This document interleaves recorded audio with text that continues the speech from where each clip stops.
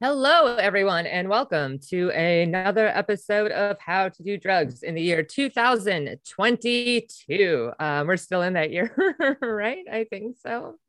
It's going all right so far, but it's only been a couple of weeks. So 2022 has a lot going for it. I still have hopes for it, although Bob Saget died. So that's sad. I'm pretty sure it was probably hookers and cocaine that killed him, but we'll get into that later. For this wonderful episode, I'm very excited to have him on. I haven't seen him in quite some time. If you guys have ever been in the West Village, specifically Comedy Alley, before quarantine, BC before quarantine, you have may seen a man walking around with a sign that said, "Will twerk $4." A homeless man at the time. A recovering heroin addict, and Right. my buddy Blinky. Hello, sir. How Hey, are you? Aaliyah. Hey, I'm doing good. Thank you for having me. Yeah, Um, thanks for coming on. definitely. I've been looking forward to it. Yeah, Yeah, well, homeless. It was you're not homeless. anymore, right? No, not at all. I got an apartment. I got a beautiful job where I work at. Things are going great, actually. That's I'm learning. I'm learning. It's a big learning how to navigate through life after such a long time of being in a dark place. yeah, yeah. Well, I mean, I knew you for at least a couple of years before quarantine. I would see you, every time I Yeah, would go perform. I would never make you twerk for me. I still give you dollars. absolutely. And I appreciate it. Definitely. And, I enjoyed the twerking actually. It was a Yeah. lot of fun for me. Hmm. Despite the circumstances, I took a lot of pride in doing what I did because it was a hustle. Instead of me selling heroin or robbing people and things like that, I Hmm. turned to twerking. And a Yeah. lot of people don't want to see a sad sign like hungry and homeless. I mean, you could play that angle, but let's be honest, nobody cares about that shit. Yeah. Yeah, it definitely homeless people make people uncomfortable, a lot of Oh, they times do. they want to shy away. I appreciate the signs, like the twerking for dollars or Right. ask me a question, people that try things a little bit differently. And technically, yeah, it is a hustle. And as someone who also used to twerk for dollars, just just at a different capacity, Right, right. I absolutely respected that hustle. So let's get into Always. it. Now, I'm not sure when did you first start using? Oh, well, I initially started using hardcore drugs at a very young age, unfortunately. I was 12 years old. I smoked crack for the first time. Okay. Then, and when I was 15 or 13, I started smoking pot, and the heroin started around 17. I started dabbling with it here and there. Just my whole life has been pretty drugged up, basically, Yeah, unfortunately. 12. Yeah, 12 is normally 12 is like where maybe you try a cigarette or Right, right. like alcohol and you went right for it. You went crack. But Well, when I go hear ahead. people talk, I'm sorry, when I hear people talk about gateway drugs, anything is a gateway drug. Hmm. Until you get tired of the experience of that one drug, you move on to another one. Yeah, correct. Yeah, because like technically my gateway drug was acid. So Nice, nice. I actually got a 10 strip. It's beautiful. nice. Yeah. It's really therapeutic. Yeah, it can be. Yeah. Like if you Yeah, do it in the right capacity, not just to like fuck off, it can actually be absolutely. very beneficial. So, what made you like move to New York City? Um, well, originally, I was in Miami and my wife had passed away and my grandmother passed away recently before her. And I was just not doing good. And I knew that I was going to die in Miami streets of Overtown. Life down there is hard, but I was looking at death by dope dealers or just going to jail for some heinous crime. And I went to New York knowing that panhandling is something that I could have done without having to commit a crime or something like that or worry about my safety. And Hmm. it's New York City. I mean, anything you do, it'll take off. If you want to sell water, you'll sell water because there's millions of people. It's a numbers game, bigger Hmm. city, bigger opportunities. And I also had friends in New York. And I came to New York. That was my first trip here. I stayed in an abandoned building in Brooklyn called the Bat Cave. And that was really nice. It used to be an old abandoned Jewish press building, a newspaper. And then somewhere the mobsters had bought it out and turned it into a landfill, and now it's just shut down.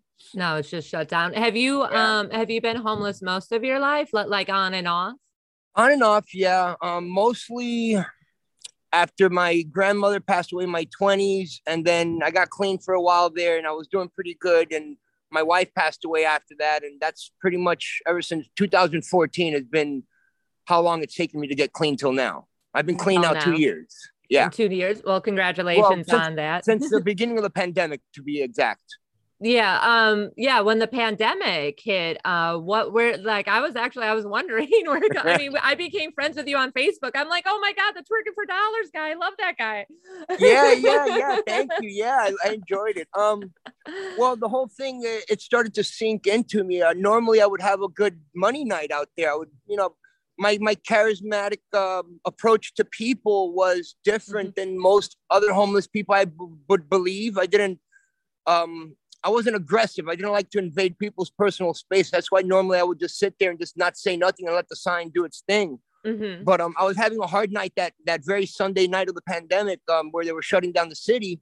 And that night I only made like $60. And that to me was a horrible night, because normally I would average out a lot better. And I was having a hard time. I reached out to my brother and I talked to him and I explained to him the situation. And he talked to me. He's like, dude, you're going to have to make a deal, either die on the streets or get clean. And he gave me an opportunity of coming out to Michigan to live where he is, and he's doing his thing. And I just buckled down, went to a detox program and bit the bullet. And I'm notorious for AMA, for just constantly walking out the doors and thinking I'm better than that, and then failing a million times. I know myself all too well. So I stuck with this inpatient program, and at first they tried putting me on methadone, which I completely refused. Okay. I did the taper, the 5-day taper, but I bit the bullet after that. I was like, no more. Even in the detox, I bunkered down. Luckily, I have a loving family and very strong support network that I was getting edibles while I was there in the program. Kind of take off the edge a little bit. Oh yeah, it was more like a medication than me getting stoned. It was help. It was better alternative than the methadone and the prescription medication they were trying to hook me up on. At first I was on sleeping medication, just trazodone, and I steered away from that real quick because I didn't like the side effects and just the way it made me feel. Is that because sometimes some people, like, they have to take methadone, like their body got so used to the heroin. Did you not want to have to like continuously take it, or did you think that maybe your body would get addicted to that as well? Well, my view on methadone and heroin and everything, I have a sense of being better than things really are. I believe I'm better than taking methadone or going the alternative route, because I'm the kind of person, I'm either all in or all out. If I'm going to be a heroin addict, I'm going to be a heroin addict. I'm not going to pussyfoot around with methadone and Suboxone. It's a great clutch for getting off of heroin initially. Then after that, the maintenance program, what they would call, it helps some people. If you could do it. For me, it just wasn't an option. I didn't want to be tied down by another opiate, whether it's legal or not. It's what's the point of getting clean at that point? It's just bite the bullet and man up, deal with your demons and your thoughts and shit the way accordingly you have to. I medicate every day by smoking pot.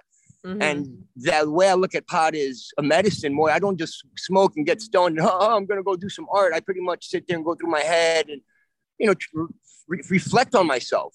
Is marijuana the only thing that you do? Do you like drink or anything? Or? No. I was never a big drinker. Didn't like the way it was all sloppy. Like, I could drink, but no, I don't drink at all. I really don't. Don't like it. Don't like the way it makes me feel. I mean, I don't like hanging around other drunks. And I don't want to hang out by myself if I'm drunk. Yeah. Being drunk and being high on heroin are two completely different. Oh yeah, things, it's a vicious world.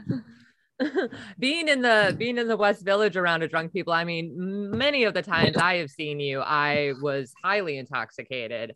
Either before or after a show.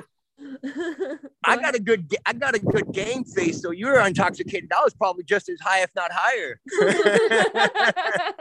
I mean, it took a lot of dope to manage me to get me to twerk out there for people.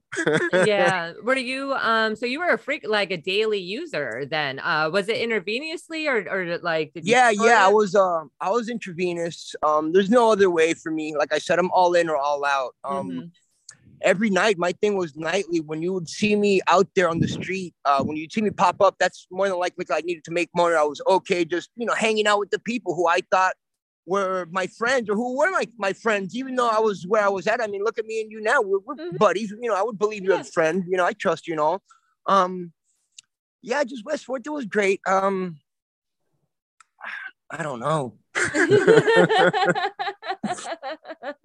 I get that. It was a comfort zone. I really liked West Fort, and I liked the people that were there. And because Mm-hmm. of you guys having faith and trust in me, and even enabling me at points, you guys still treated me like a human being. And because of you guys, I am here. Because there were times where late at night, I'm in a really bad place. I'm just dead broke because I have no money or something. I'm about to be dope sick. Mm-hmm.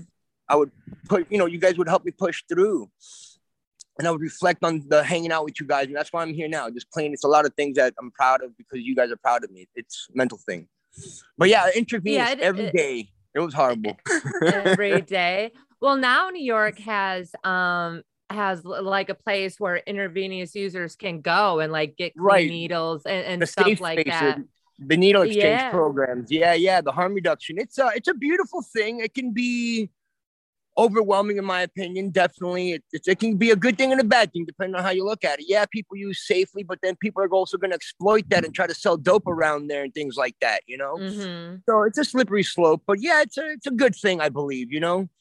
It definitely prevents people from catching diseases and STIs and whatnot. They help people educate themselves. I got a certification in HIV and drugs awareness, some certificate I got there. I got to find it one day. I'll send it to you. But Nice. yeah, it's pretty good. I support them. I support needle exchange programs. I do. Unfortunately, if there was one in Florida, I wouldn't be in the situation that I'm in. But Yeah. they're healthy. They are healthy, and I've learned a lot because of them.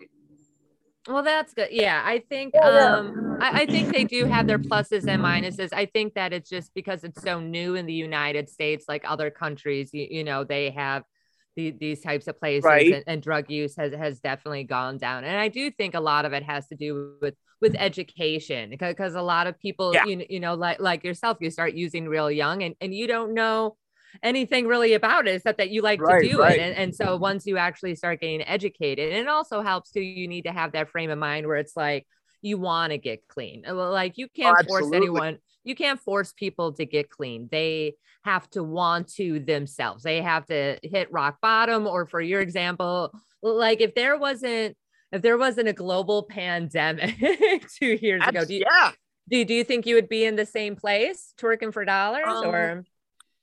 Absolutely. Absolutely, the pandemic helped. That was what the real catalyst to me wanting to get sober and clean was going to my brother's wedding the year before the pandemic even started, in 2017 when he got married.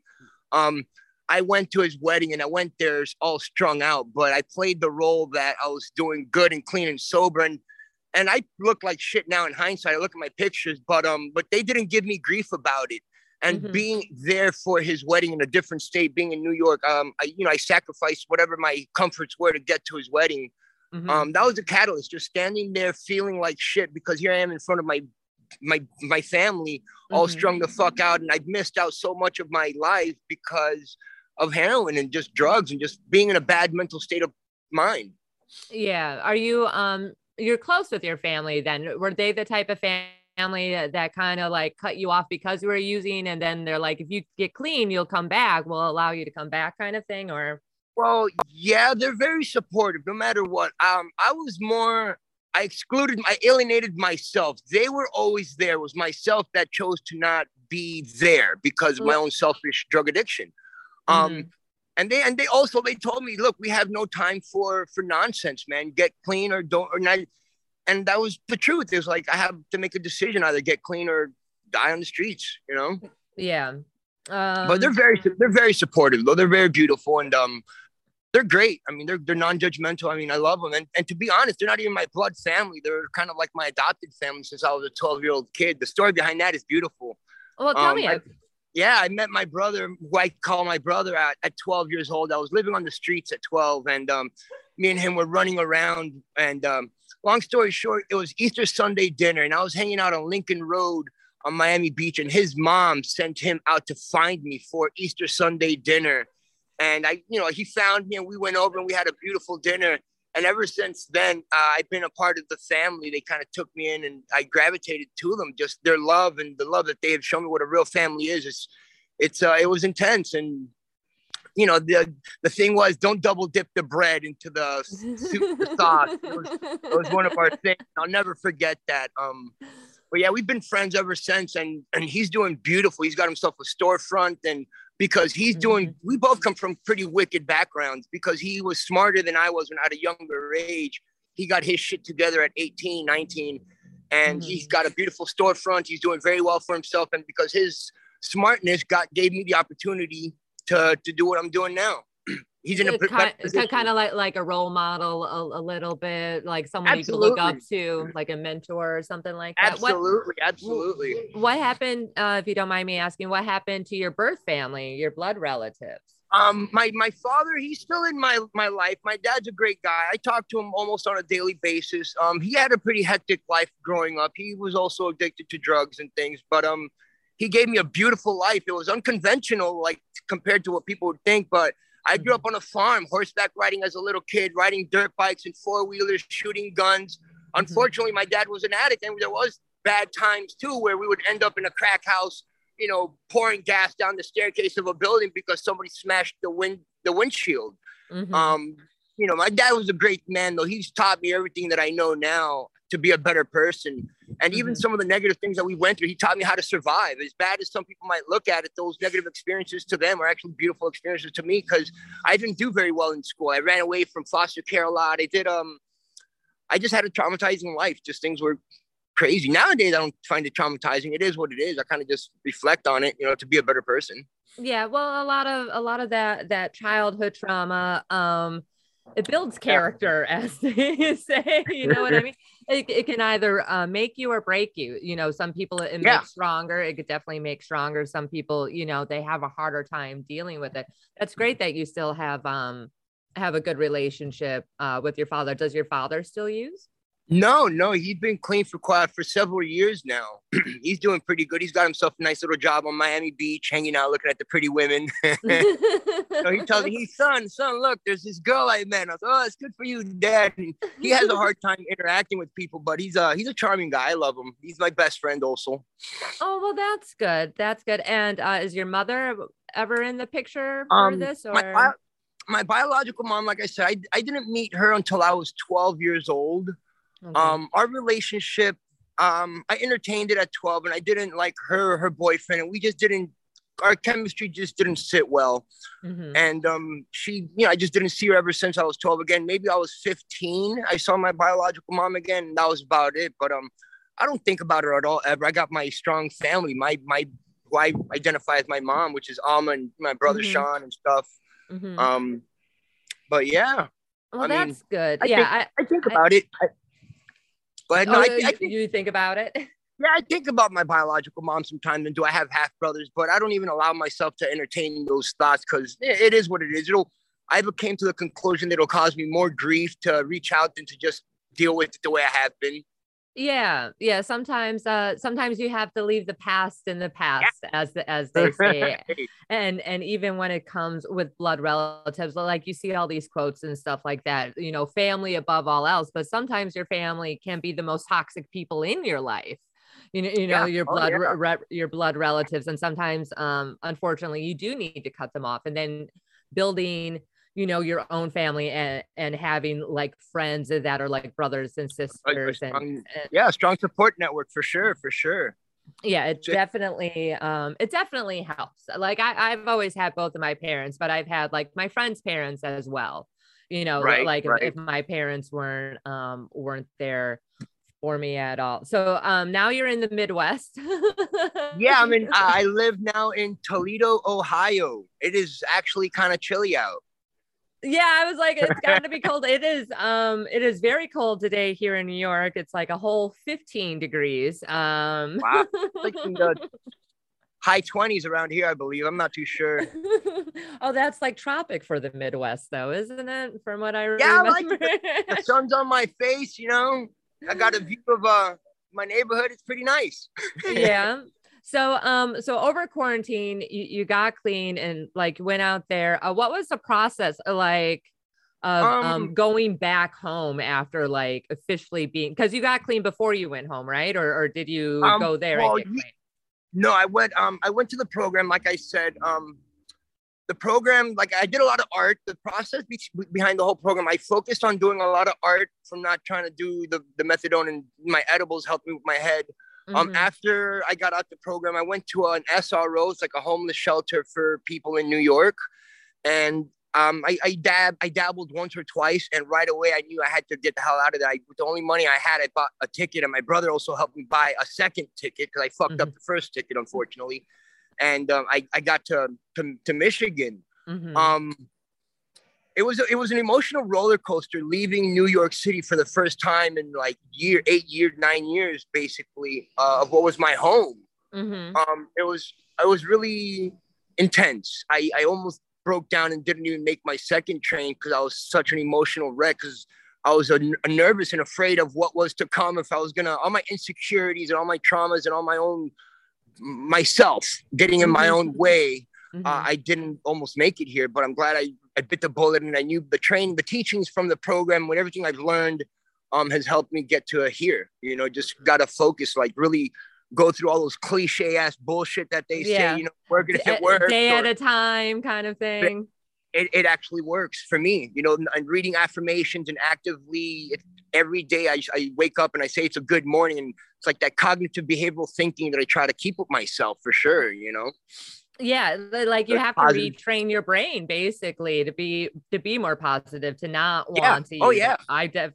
I definitely do that. Like I have a freaking motivational quote app on my phone, and every like hour it like I get a little notification like, this is so retarded, but also I'm gonna save this one because that Right, I got a couple that I screenshot. yeah, it's like you feel dumb, you know, you kind of feel stupid, but at the same time it's like, oh, this does actually help. Like it does Yeah. really help to have more like less negative self-talk is definitely a factor, like that negative where it's like, you know what, like fuck it, like I'm just gonna go drink today, like something went really wrong, or I broke up with the guy, or you know, whatever. One of the funniest things for me, even when I was homeless and strung the hell out and stuff, some regular people would walk up to me, hey, how you doing? I would look at them, I'm doing all right, and they're like, whoa, that's a different reaction. Most people come out with, oh, my life. It's like, look, I made a decision to be where I'm at. You know, I'm gonna accept it for what it is, because that's where I want to be. And it's unfortunate, yeah, to an extent, but it's yeah, it's just it is what it is. And I always kept a positive mindset. Even then, it's like it could be worse. I could be, completely dead broke. Like, my psychological thing was I was always doing good if I had only $1 in my pocket to wake up to, and that was the start to my day. And just it could be worse. Just even as fucked up as my life was, and I believed it to be, as much as I catastrophized my life, I always made sure to wake up and good morning to myself, or reach out to a friend, hey, or just be positive. Just be positive to yourself, Fake it till you make it. Yeah, fake it till you make it. Yeah, kindness to yourself seems to be the easiest thing, but it's actually one of the hardest things to do. Yeah. Just to be kind to yourself and gentle. That is interesting that you said that, like, that you chose to be where you were then, like you chose, to use like being a user, being homeless. I met another homeless man when I lived in Hollywood. Right when I moved to LA, I lived right off of Hollywood Boulevard in Las Palmas and Yucca. And there was there was this homeless man, and he had a dog. And at the time I only had one dog.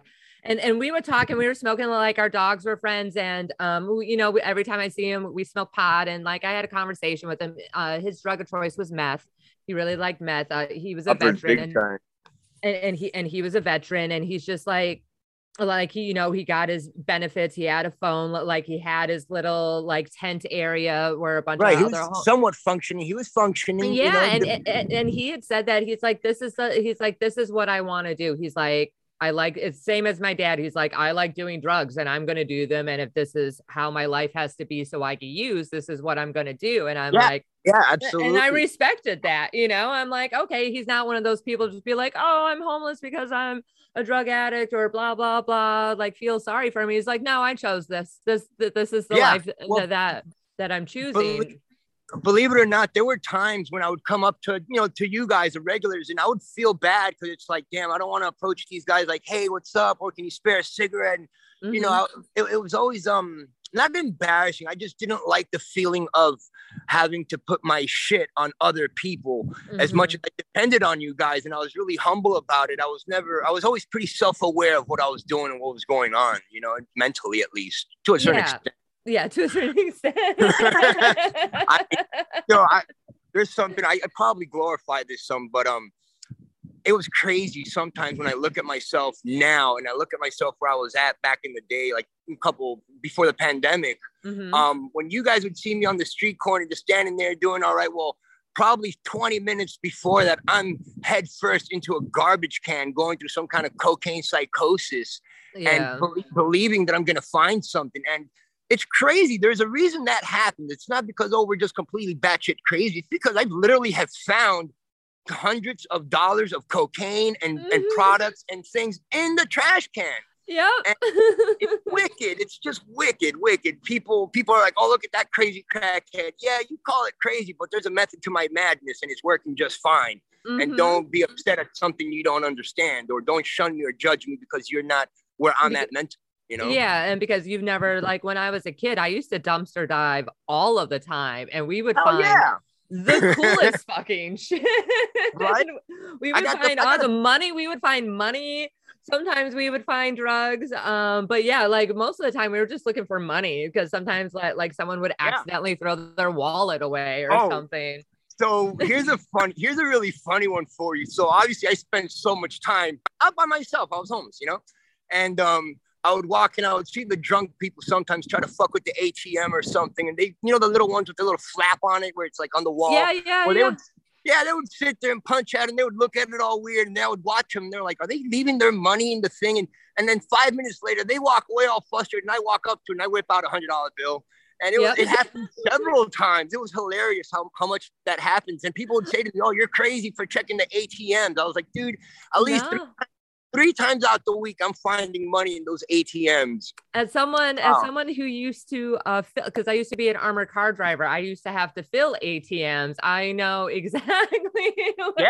They would be like, you have to, because sometimes the money would be brand new and it would stick together. So we used to have to beat money. Like we would have to beat it and like crumple it up and then put it in there. So every once in a while, if I walk past an ATM, I'll check it too. Yep. I know. 1 year, one of my best years for ground scoring in ATMs was in Halloween down on West 4th and McDougal. I was walking. Oh, I know that one. Yeah, well, the one right next to the Mamoon's place, and the one on the corner by the pizza shop. So I'm walking on the opposite side of the street, and I see literally money in the ATM, and I make my way with all the police and all the traffic. I jump the little guard barrier to go check the ATM, and lo and behold, I found $60 in it. I go ahead and I put that in my pocket from the walk. And mind you, I'm high as a goddamn kite on my psychosis. I walk from one ATM to the other, back to the corner. I check the same ATM twice. Before I leave it for the 3rd time, I check it again. After giving it 5 minutes, I find another $100 in there. And it was crazy. 2 times in a night. It was crazy. Yeah, no, that's that's a good night. That's it sure was. I mean, definitely. It sure was. Yeah, other people should well, I mean, if you have money, leave it for the homeless people. I love checking ATMs.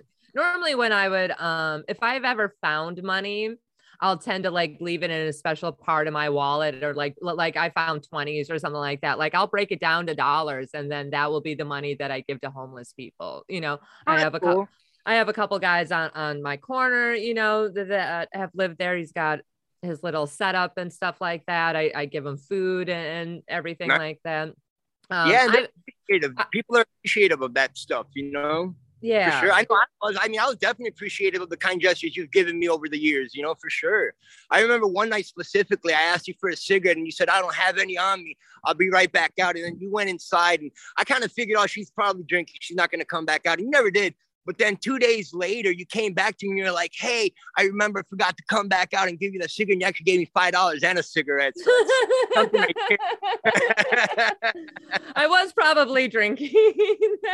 Yeah, no, it's a good time. You can't take it personal. When you're living that kind of lifestyle, you can never take things too personal, Yeah. Well, yeah, but I mean, like I knew, like we've had conversations, like you've hung out with us and stuff like that when we were out smoking. And yeah, I definitely there's been a couple of times when I didn't have anything. It'd be like the next time I see you, Right. No, I'll get you and stuff like that.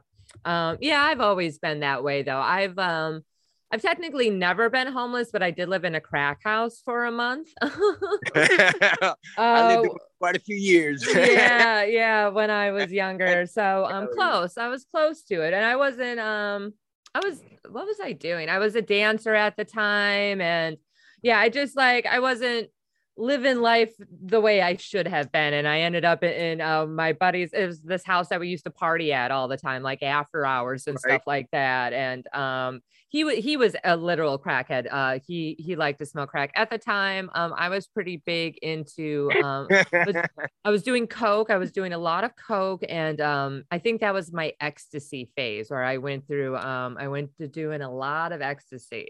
I had my phase for sure when I was young. I actually, believe it or not, I prefer ecstasy pills compared to that Molly nowadays. Yes, we're just talking about that.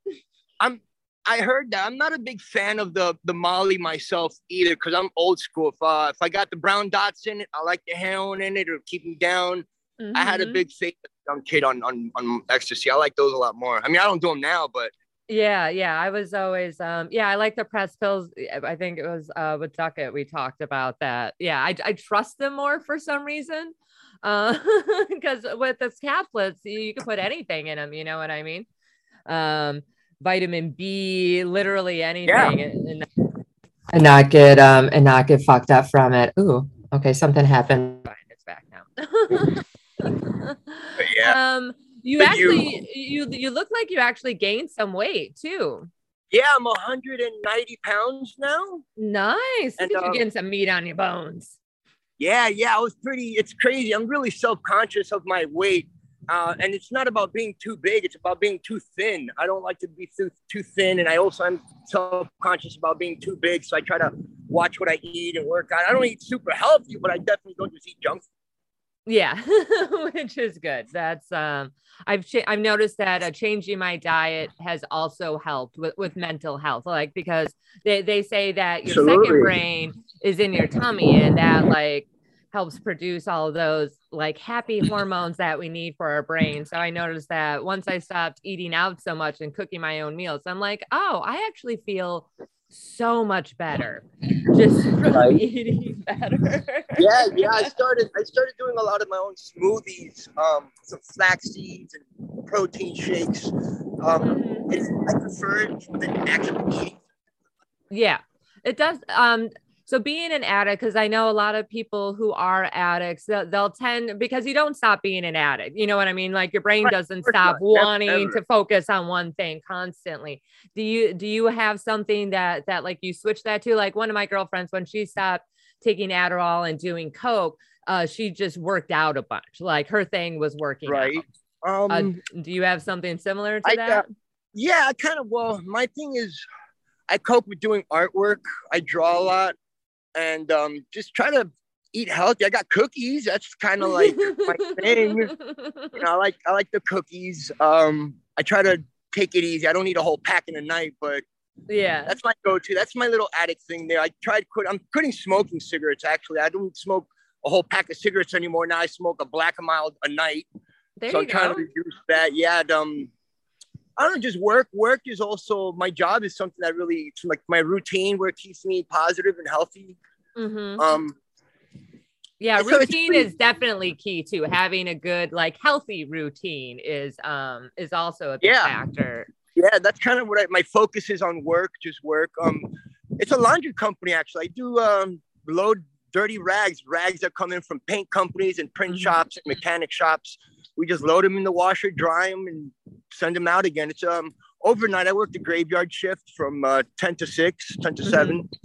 And I like it. It's just my way of understanding positive mental health is you're doing good if you're working and you're trying to manage yourself. You're good if you're not doing drugs. I mean, I'm pretty okay with whatever comes my way now being sober than back then. I compare like everything. I compare it to back then where I was. It's like, oh man, life is better now than back then. I don't ever want to go to that shit, you know? Yeah. And that's good because some people will look at that and be like, I do want to go back and then go back. But you're in a place now where you're like, nah, I don't want. Oh, I have no option. But I'm not going to lie though. The cravings are always there. There's times where I wake up sometimes still in the middle of the night, like wanting to get high, and you have to identify it and handle it accordingly for sure. Yeah. I got my demons every night where I deal with, and I cope by drawing and just being better. And what I understand of being better, working, not doing drugs, eating healthy. And I've been trying to fix my relationship with my daughter again. I got in contact with her during the pandemic, which was great. I've reached a lot of milestones. I'm pretty happy with the results of, what I'm doing. Oh, that's great. I didn't know you had a daughter. How old is she? She's 16. Oh, wow. Yeah, okay. yeah. She's a beautiful girl. She plays the piano. She skateboards. She knows how to draw very well. She's very fluent in different languages: Greek, Greek, Italian, and English. Reads it fluently. She's great. She lives in Massachusetts. Oh, that's awesome. Yeah. And so you guys got back in touch, and now have you seen her or not yet? No, I haven't seen her yet. It's we're still in the process, but it's a slow, tedious process. But I'm enjoying it though. I'm happy with the way things are going. Yeah, and that's great that she wants to get to know you and yeah, she was very receptive when we spoke and all. And then the grandparents, adults, they get in the way just to make sure that that they're safe and stuff. Yeah, she wants their safety is the top thing, and I'm okay with that. I don't mind playing this song and dance because it's what I want, Yeah, and you'll dance all you need to. Oh, absolutely. And all I can do is just put my best effort into being a better human, to myself. I don't want my relationship to end up the one that me and my daughter have. I don't want it to end up the way me and my mom's did. Absolutely don't. So I'm gonna try to continue reaching out always and just be a support however best I can. That's awesome. That's great to hear. Well, it's been so fun talking to you. I know you're probably freezing. I'm okay. I'm enjoying this. Yeah. I'm enjoying this actually. It's been it's good to see your face again. I'm glad that you're doing so well. You look so much better and like healthier and happier. My girlfriend's great. Got a beautiful relationship, That's awesome. And aren't you like getting engaged? I thought did I read we're engaged. We don't have a date yet, but we're definitely loving each other. That's good. I'm so happy for you. Thank you. Yeah, she's a very beautiful woman. She's very understanding. She's a beautiful artist. She likes to do art. She's got her own page on Facebook. Stephanie Peebles. If you look her up, she does an art group called Lifted Artist. It's a really good supportive community, actually. Oh, that's awesome. That's how we met. Yeah, that's how we met, was through the art group. When I first got to my brother's house, I was isolated. I was he would come over and hang out whenever he could for work, because I worked there and lived at the same place, and I would see him once a week. So this art group was where I gravitated to, and that's how we met, was just chatting through art and me posting my artwork, and then me and her just started talking, and things blossomed into what they are now. And when we first met during the summer, we actually stayed at a campground in Grand Rapids. It's called Willow Ranch. It's a really nice campground with a lot of artwork. And I lived there and stayed there and did a lot of art on the campground. They had festivals there. It was beautiful. I got to paint a raccoon and build an earth ship made out of concrete and sandbags. A lot of physical work. I got to cut down trees and stuff like that. It was great. It was a wonderful experience. I got to build an A-frame house with somebody out there, which was really dope. It was really good to adjust to being back in society. I didn't want a 9-to-5 job and me and her, our relationship took us to this campground, and it was great, man. Just this whole introduction to being normal, Yeah.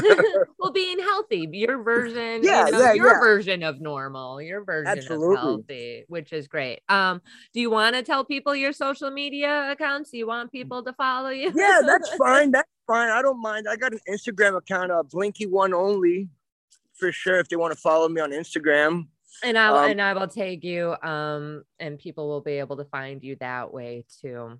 Yeah, definitely. I post my art there and what I do, for work. Sometimes I always find beauty in my work, which is weird because the chemicals that pour out of the machines on the floor, they're mixed up with oil and whatnot. Ooh. And they actually create some really nice designs. The colors and the hues, the way they blend in together. Mm-hmm. It's pretty dope. Is it weird to be around those? Like, have you ever been a huffer before? Like, no, it's actually funny. So there is a warning to being there, to where I work. There's a hazard because when the material comes in dirty, it's a lot of paints, aerosols, like whatever these epoxies and stuff like that are. So I have a respirator that I use for work whenever I unload the machines and stuff like that. So you don't get a contact high from the pain. It happened to me though. The first night I was there, I was like, "Oh, okay, whoa, this ain't working for me. I quit getting high a long time ago." You're like, "This is an unhealthy situation." Yeah, it's definitely not a whippet, that's for sure. Oh, fucking love whippets! God damn it! Fucking hippie crack. Yeah, everybody loves them. Right. I told fatties. Well, you can find this wonderful podcast, How to Do Drugs, everywhere you pretty much find podcasts: Apple, Amazon, Audible, Spotify. Follow us on Twitter and Instagram, How to Do Drugs Pod. And please rate, subscribe, and review. I definitely need, I haven't been asking for that. So if you guys could please rate and subscribe, that would be fantastic. Thank you so much for coming on, hon. Oh, definitely. Thank you for having me. It was a great pleasure.